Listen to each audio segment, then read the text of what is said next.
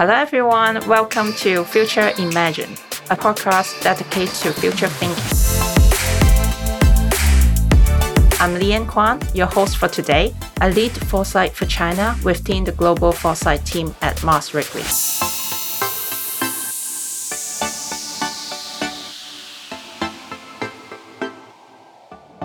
It's 2022 now. If you ask 10 people what is Metaverse, you will probably get 5 different versions of it, while the other 5 tell you they are not quite sure. But if you ask what is virtual human or digital avatar, they could probably be more confident about their answer. I have 3 brilliant guests to join us today, and we are going to talk about future of virtual human. My name is Jong-Suk J. Lee, but you can just call me Jay, CEO of Naver Z USA.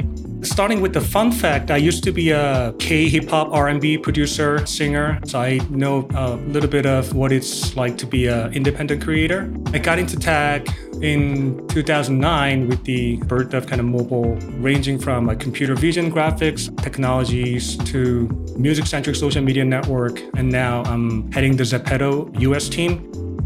I'm Caroline So. I'm the managing director of Amwood Shanghai. We are a brand design agency in China. So what we do is to give strategy to brands and how they grow. So most clients, they talk about, hey, help me recruit Gen Z consumers to love our brand, to buy our products. So this conversation about metaverse, virtual humans, actually have been quite the buzzwords for marketers in China since Meta happened.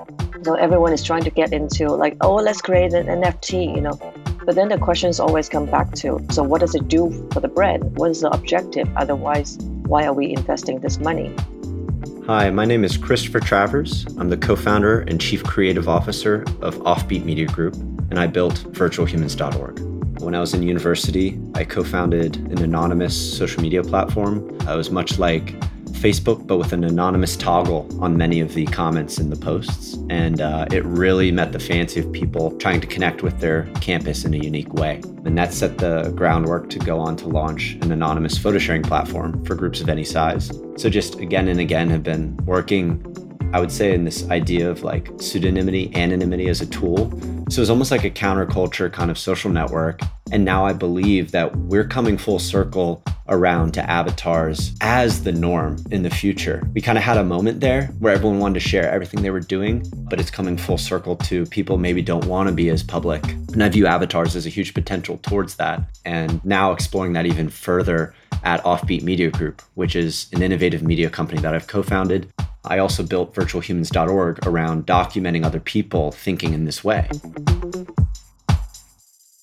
It is probably too soon to define what the metaverse is anyway, because the space is still being built. However, it is such an exciting place that many brands have already started to experiment and create new ways to engage with their fans and consumer in the metaverse or a version of it.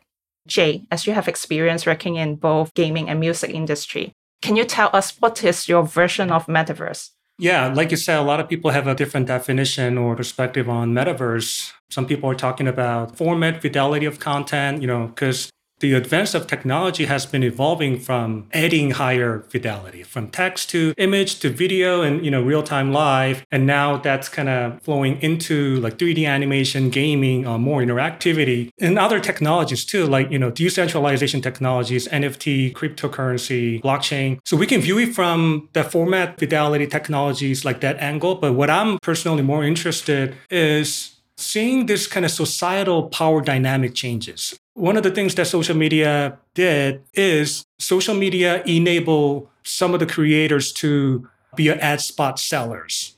So, previously in the Web 1 era, everybody who can just consume the content, not much of writing, capability, or there's no way they could get exposure.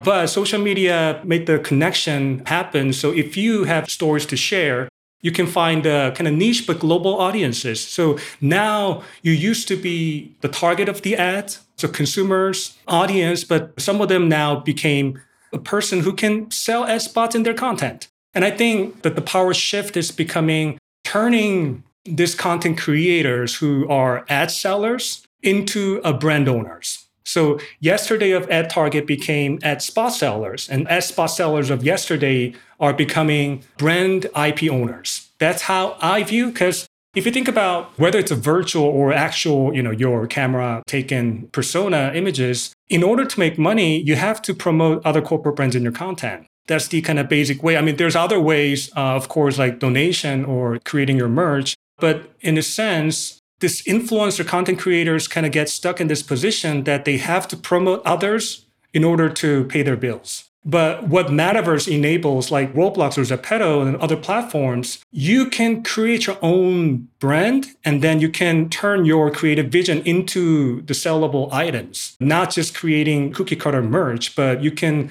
turn your creative vision into the 3D product. So I think giving this power to creators so they could go beyond content creators in the position of promoting others, but they could become the brand owners and IP owners themselves. Christopher, what about you? What is your version of Metaverse?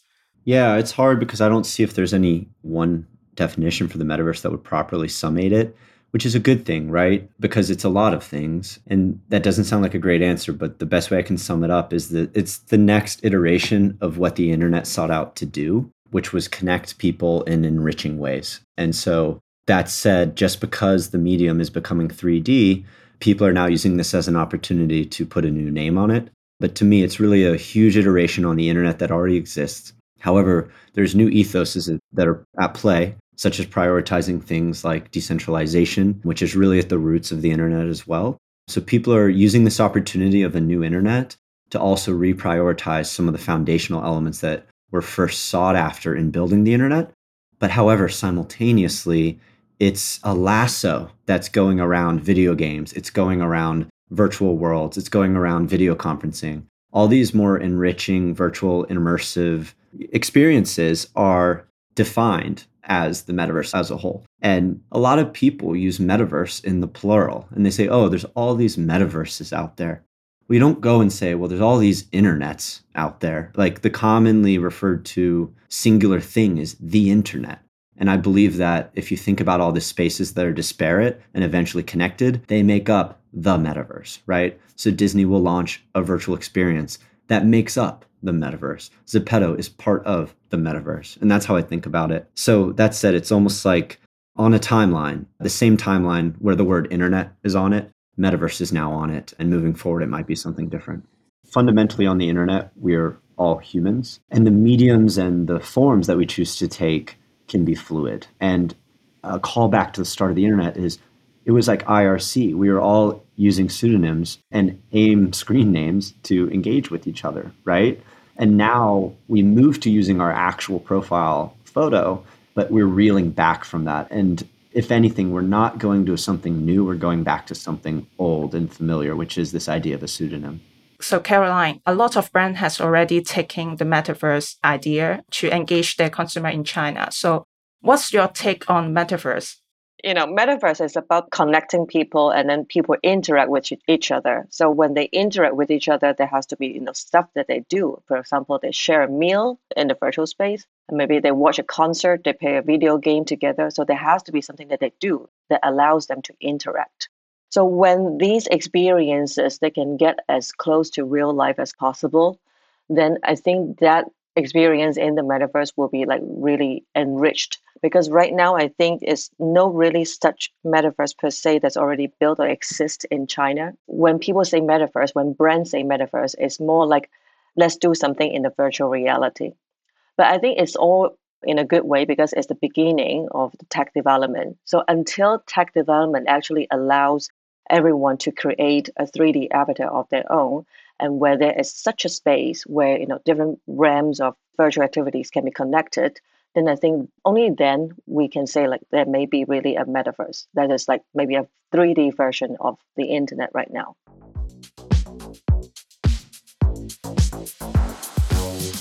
We have an episode called Into the Metaverse hosted by Jo earlier this year. She mentioned there are a lot of confusion and news turn coming along with the metaverse, and we named a few already. And she named that virtual reality and digital avatar is actually a simpler and more well understood term amongst the others. I think she is right that digital avatar is not a new concept, but then when I realized the opportunity that digital avatar or the virtual human can bring as technology evolve, I think it deserves a fresh new look into it. So Christopher, as you have been researching virtual human for so long, can you give us an overview on what is virtual human and what makes you so excited about the topic? So a virtual human is very straightforward. It's just like a representation of a character. But the key thing is that character has to have some level of personality. And at that point, you start to turn a virtual human into what could be a virtual influencer. So if you take your character, you start to share it online, either directly as yourself or with a team of writers and producers, the virtual human becomes the virtual influencer of the future. And I'm not speaking about theory here. I'm speaking about proof. There's virtual influencers that have tens of millions of followers now that are fully virtual characters with teams writing entire captions behind them and driving their stories forward. And to me, that's very disruptive when you consider the ongoing trend of virtualization of everything. It inevitably says to me that we will all express ourselves through avatars someday. And a certain top percentage of them will be the most influential and known. I believe over the next 2 decades, 3 decades, we're going to see some Kim Kardashian level avatars in the world. We're in this new age of identity is shifting, where you don't have to necessarily be yourself online. You can be yourself through a pseudonym, or you can be you and a team. That actually means a lot because if you have certain social anxieties or you have limitations about how you look, the freedom to express yourself without having to disclose your identity to get a point across, get a message across, that's actually a very huge value add, both for the individual and also for anyone who's maybe suffering from those social anxieties as well. It runs much, much deeper than that, but I view the opportunity to express yourself pseudonymously as an excellent thing for mental health and an excellent thing for privacy. It would be great for people who has social anxiety or who doesn't really want to show like any dimension of themselves, but be true to themselves online through the avatar. So what are the other driving forces for the growth in the US as you see? As anything is driven, 2 things. Huge innovation of technology. That is a massive driver of growth. The tools to make avatars more frequently, more readily are becoming way more available.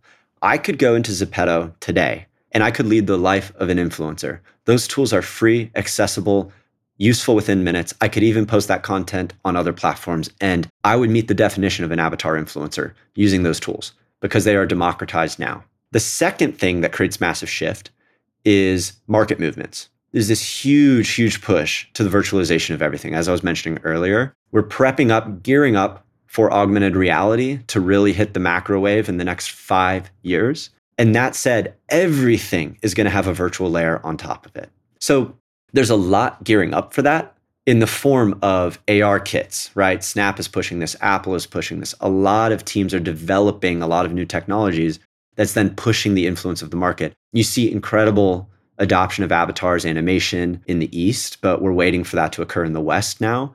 And I also know that VTubers as a whole are growing in popularity in the West. And so all things considered, the rise of the avatar, the rise of anime as well is what's pushing it. And that's a market movement. So the pairing of tech and the market both growing, that's really what's making it more popular in the West. The last thing is kids drive trends. Kids are raised on Roblox, on Minecraft, on Fortnite. Those kids in 10, 15, 20 years will be young adults and adults, and they are driving trends. So it's only going to continue to increase in popularity because the alpha generation, as it's called, I believe, the next generation to come, it's not like we're suddenly going to shut off Roblox or shut off Fortnite and they're just going to go away. Our kids are just going to be on more virtual experiences, more connected experiences. And as a result, it's going to shockwave through culture in the form of the increased virtualization of everything. One of our coworkers kind of mentioned this. Every avatar thrives to be a character. We view avatar as a kind of more realistic representation of yourself in the physical reality. So if it kind of looks like you and if it kind of portrays your personality characteristics, we call it an avatar. And if it's a kind of distinguishable, if there's a distinguishable characteristic assigned to this particular avatar, that may not be the real representation, like a one-to-one representation of yourself. It could be a very fictional character. There are no like a source of the representation exists. And if it's a recognizable, that kind of distinguished characteristic is recognizable, we call it a character. So we found out that a lot of our users actually have multiple characters under the same account. So meaning I can have like 5 different characters under the same account. And if we think about the reality, extroverted, introverted, like I'm kind of borderline, like 49, 51, and it kind of changes every time I do it. Meaning there's some extroverted side of me and there's some very introverted side of me. There's some kind of shy side of me. There's some more kind of wild side of me. Then how do we express this side of us? And when we have to rely on the camera and only, the images that are captured through camera, should we have to kind of rely on camera to represent our personalities? And it could drive you to become someone who's not like your real self. You can find that discrepancy between your real world character and then persona you created in your social media, for example. Like if our identity is not just one as a whole, but it could be kind of fractional. What would it feel like to become different race, living in different regions, speaking different languages? And you can have some vicarious experience through those type of engagement too. Yeah, so it made me very, very excited because then I can choose my race, my sexuality, and also my look, taller or shorter, etc. So it's actually opened a lot of door from my self-expression. So it's really, really interesting. So I wanted to come back to the driving forces, as we mentioned, is something that is actually more developed in East rather than in the West. And a lot of things is actually flowing from the East to the West this time. So Caroline, what is the growth driver in China, other than the things that Christopher has mentioned? My kids, they are 10 and 8. So they are also playing Minecraft and they're also learning coding and Roblox. So definitely kids. But from what I see right now in the market, I think definitely is the commercial value that is driving the development of metaverse, like brands and marketers. And I think since this technology, although it's already existed, but then it's still not yet that common to billions of people that not anyone can create a 3D avatar version of themselves. So it's mostly used in the context of an influencer. And the growth of virtual influencer live streamer VTubers on platforms like Bilibili is growing exponentially in the past year or past 2 years. There's a tension in what brands try to stay constant and in whatever the brands should stand for, and versus the limitless potential of what these virtual influencers can do in the virtual space, because literally it's uncharted territory, and they also come in many different forms. For example, the Luo Tianyi, she's more in the form of Japanese anime. But recently, for example, on the Taobao Tmall platform, there is a relatively newer virtual influencer called the Liu Yexi. So Liu Yexi is different. So and then she is more representing the beauty category. So at least what she's built to. And Ima, although she's coming from the West, but then or Japan, but she's still more international, but not China made. But she still has quite some awareness and followers. So I think to you guys' question, you were discussing, the definition of avatar and character, virtual humans. In China, it's mostly used as influencer. So as an influencer, it's more about, the persona that you build behind these virtual humans.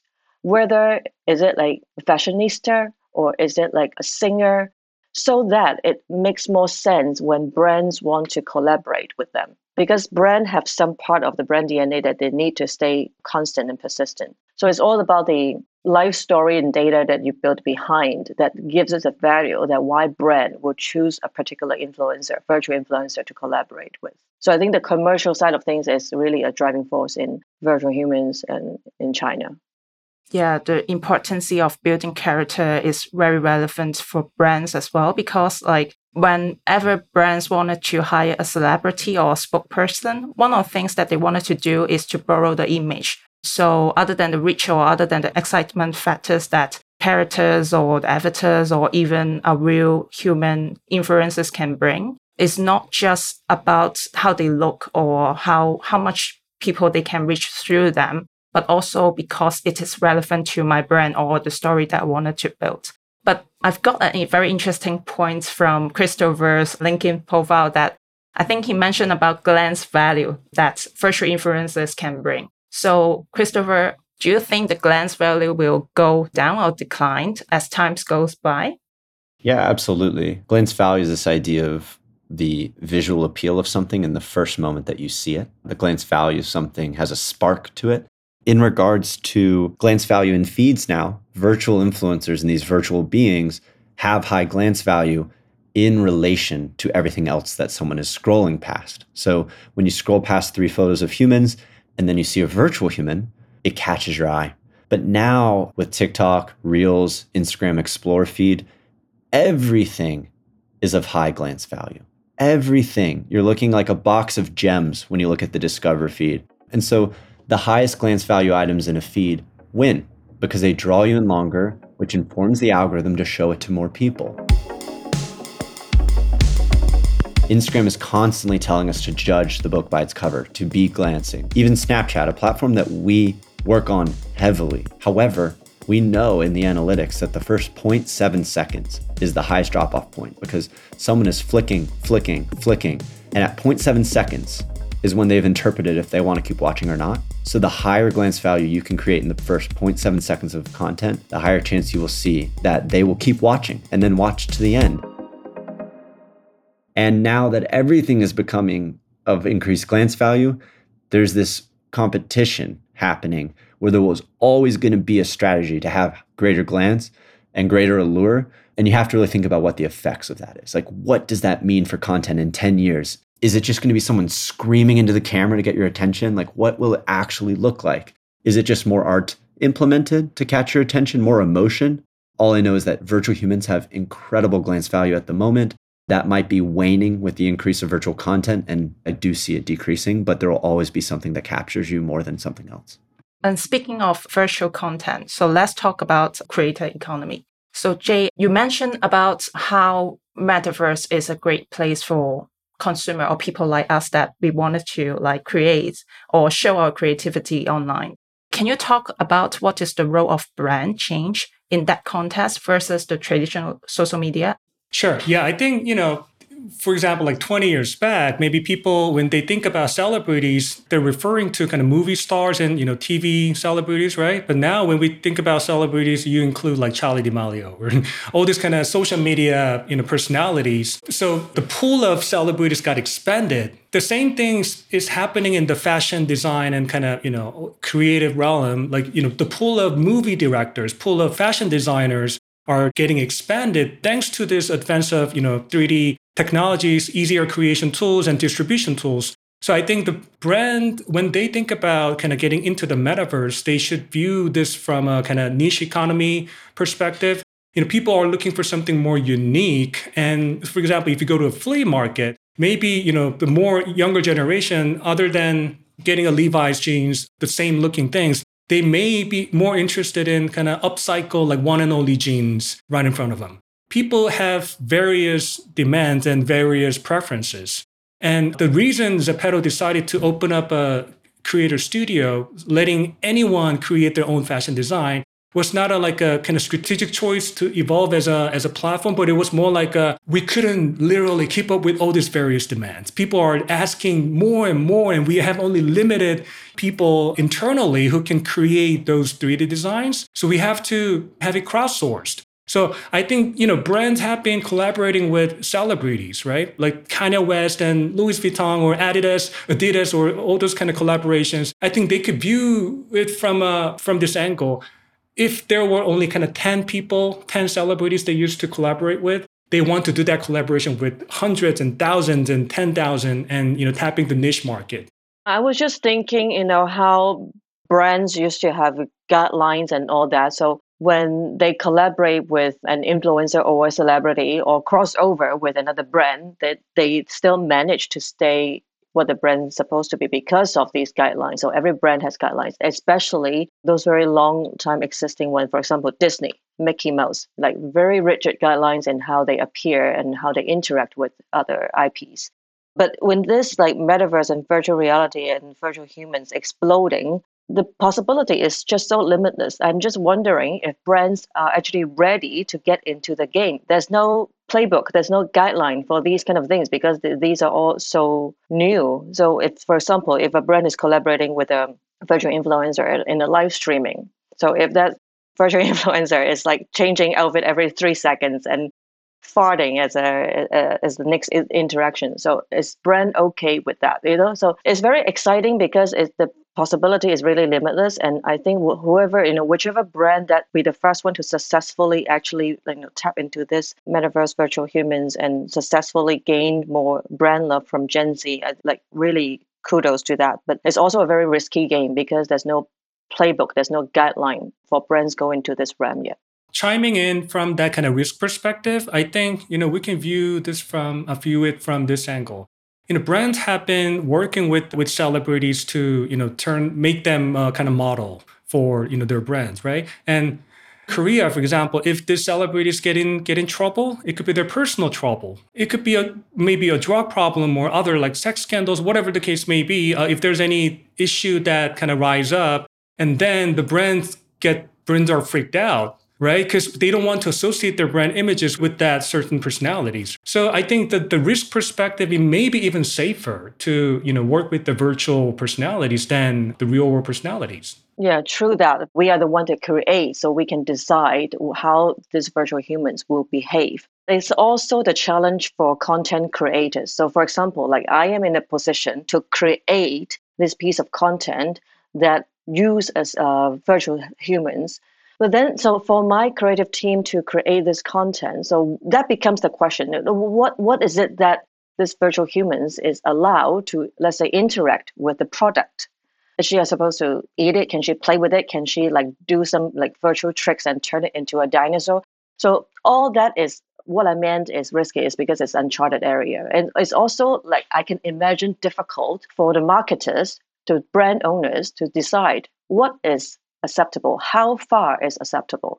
Because if you have the opportunity to do a campaign with virtual humans, like you said, it's unlimited, like limitless possibility. You won't want to do something that is very boring. You won't want to do something that is just the same as using a real human in the advertising. You want to do something that is like, wow, never seen before. But then, so what is the line? Because in the old days, in the good old analog days, it's very simple and clear because there's a guidebook. That guidebook can exist for decades, for 100 of years. You can still apply. But right now, the game is changing. So I think the brand or agency like us also needs to update, how the brand behave or exists or interact in the virtual world. That there just isn't such playbook yet. So that allows more room for creativity, but also the brand stay consistent. But then there's room to expand that creativity in the virtual world. So I think this is the uncharted area. Right. So speaking of creativity, since I have like 3 brilliant brains here, so how do we market product in the metaverse and virtual space? Thinking about brand like us that we sell physical and consumable products, that what kind of value that we can bring to the people in the metaverse? And how can we translate that kind of like very aspirational, interesting, creative ways of storytelling into a real life? Yeah, it's such a tricky question. We're talking about how do you market in the metaverse at the core. To me, there's people who are bought into the metaverse in certain ways. And so it really depends on what you want to achieve. So there's different tiers of involvement. You could go like the Adidas route, where they went all in on NFTs in a genuine way and they got in early. And so they staked themselves in probably one of the most genuine ways, right, in the metaverse. Yet then you see people who are reactively marketing, almost taking an anti-approach, like Heineken launched a virtual beer where there's no beer, right? Like that was their play on the metaverse. But the funny thing about that was they weren't marketing to people who like the metaverse. They were marketing to people who think the metaverse is a joke. They were marketing to people who don't know what the metaverse is. And so they used the metaverse as an anti-marketing campaign where they pushed those ads on television and on TV. Everyone's like, oh, would you look at that? The metaverse where there's no beer. It hit somebody, but it was still the metaverse at the core, right? So marketing with the metaverse is what more brands are doing than not.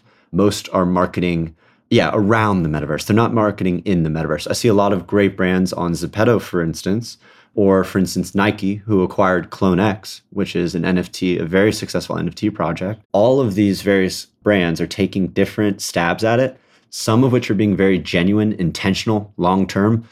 Others are showing their cards and saying, yeah, we really don't know what we're doing here, but we're going to talk about the metaverse for a moment. And they think they're being funny. And this isn't specifically calling out Heineken. I'm calling out a swath of brands here, right? Look at the metaverse. They don't understand it, but they say to their team, what's our metaverse strategy? And then as a result, you get these gimmicky advertising campaigns. But in truth, before the metaverse hype, I wish I could take a time machine, go back 3 years and really look at which brands are involved in gaming, which brands are creating virtual experiences. So you have to recognize which demographic you're going after. You're either in the metaverse or you're out of the metaverse, and you can still use the metaverse to hit a demographic, but you have to be very real with yourself. If you're trying to fall on the fence of making fun of the metaverse just to tap in, be ready to not get accepted by those who are within the metaverse, right? So it's everyone's game right now. There are so many things that are coming up every now and then, so many new tech, so many new ways to market. So how brands should keep up and decide what new tech they should be investing or not? Any tips for brands that they should be doing now versus later? For me, it's a lot about conversion, right? At the end of the day, we all know that there's KPIs, there's goals to be met. So what is the best way, right? So like new things, yes, they're cool, they're shiny, they create novelty, it will get you awareness. But at the end of the day, is how this piece of the tech or new things blend into the entire marketing plan or activation plan in the consumer journey that at the end will go to conversion. So at the end, destination is you want people to buy your product. So for me, all these kind of new things, tech or trends, it needs to find a way to fit into the social or e-commerce cycle. Otherwise, no matter how new and how interesting it is, it has nothing to do with you. It doesn't mean that you need to chase all new things. What is the KPI? How these pieces of new things fit into the activation plan, and more importantly, how it fits into the entire social e-commerce cycle. Otherwise, it's not going to reach to conversion. Yeah, I think for brands, sometimes they wanted to start the journey earlier so that they are not missing out. So that's why they are always constantly chasing for the new things or what's going on in the market so that they are not left behind or missing a great opportunity. But still, I think it is important to be very, very clear on the objective or what are we trying to achieve so that it is not just like blindly chasing for the shiny things. So think about what we have discussed today. As a Foresight podcast, we wanted to ask you about what makes you most excited about the future. The future, that's a big question, right? There's a lot coming. I have my head in virtual spaces a lot. No pun intended. I'm not wearing VR all the time, but I'm thinking about these things a lot. I say this a lot to a lot of people, but I think, and I have for years now, but I think what Jay is working on with Zepeto is actually a testament to the future existing today. Like it really genuinely to me is a representation of the future, which is why I'm so excited about Zepeto. Just if you think about it, everything that we're doing offline is moving online in some capacity. And that said, video games that are MMORPGs, these massively multiplayer online role-playing games, represent what's to come for society as a whole in virtual space, right? Where the world is gamified, where your connections are avatar-centric, where your goods are virtual, and where you're making money in new ways off of this entire economy. And so game economies and game theory and avatar social networks are what I'm most excited about for the future. Well, I'm excited about how future will be for my kids, because if they are already creating so many contents, I don't even know what they're doing on Minecraft. So imagine how their life will be. But as old school person like me, like from my generation, I think it's also important to remind the next generation of those very basic human values in this very fast changing world of digitalization. So like sometimes I worried if the next generation is going to lose itself, because there's so many different expressions of yourself is becoming available. So I'm excited and worried at the same time for the next generation.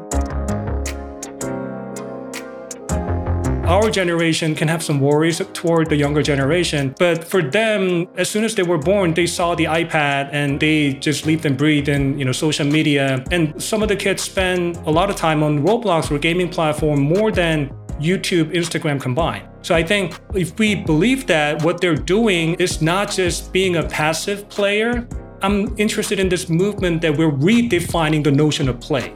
Because traditionally, when people think about play, like video gamer, player, then some negative connotations were always there. Like you're wasting your time, go to this school and go get an MBA to get a, executive position, stuff like that. But in the metaverse, because things are virtual, to become a fashion designer, to become a movie director, you don't have to get professionally trained at 2-year, 4-year school, or, you have to work for that companies. So I think making things more accessible to younger generations and empowering them to get on this journey from a player to the content creator and eventually to the entrepreneurs. I'm pretty hopeful about this bright future.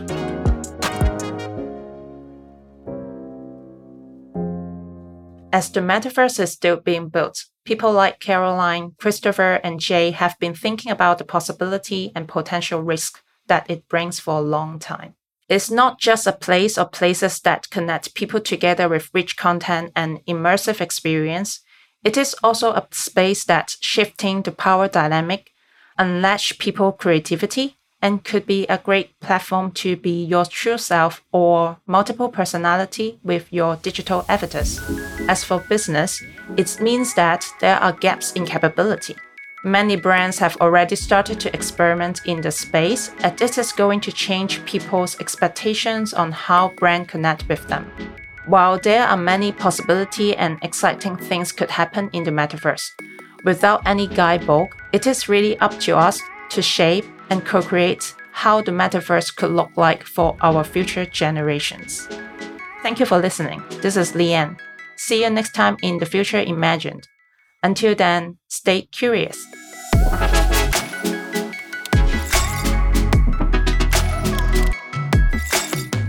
If you enjoy our show, be sure to follow us on Apple, Spotify, or your favorite podcast player so you don't miss new episodes. And if you can, a 5-star Apple review goes a long way to help us connect with other curious thinkers like yourself, and we really appreciate it.